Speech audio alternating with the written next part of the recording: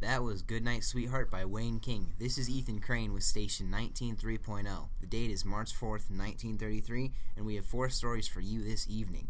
Starting with a story for me on the topic of Great Depression and how it affects you, me, and the rest of America. Here we are in America during these trying times with first-hand experience on the effect these times are having on human lives.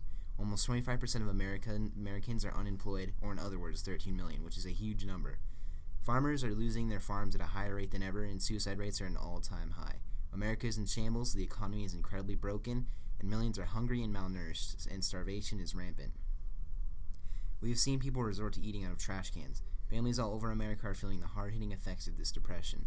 Areas such as the Great Plains have transformed into deserts, the Dust Bowl, people call it, meaning food production is more difficult than ever, and to make matters worse, a drought is happening.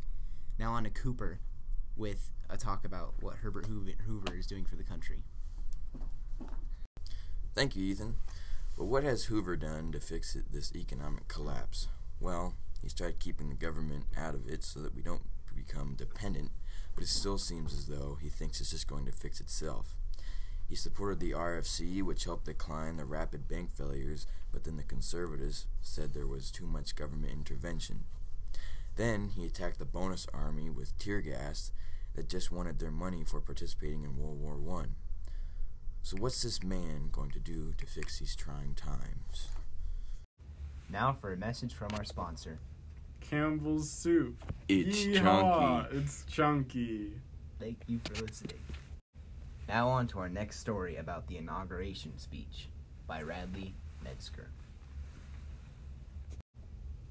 Alright everyone, we're going to be talking about the inauguration. The inaugural address is a huge ceremony for the President of the United States. Franklin D. Roosevelt won the election with a landslide of votes. He has become the 32nd President of the United States. Roosevelt gave a speech in Washington, D.C.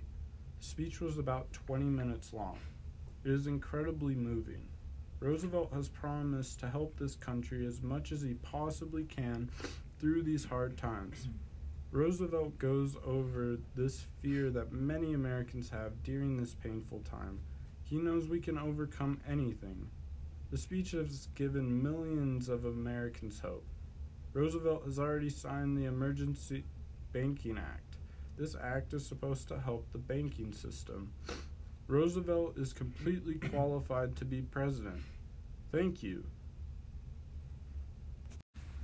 Thank you, Radley, for that very good story. Here at Station 193.0, we do support FDR, and we do feel that he will put America in a very good time of prosperity and bring us out of the Great Depression. And in fact, I think that people like him so much that they'll elect him for 4 terms. Now that is what I think on the situation. Thank you, and stay happy and healthy in these trying times.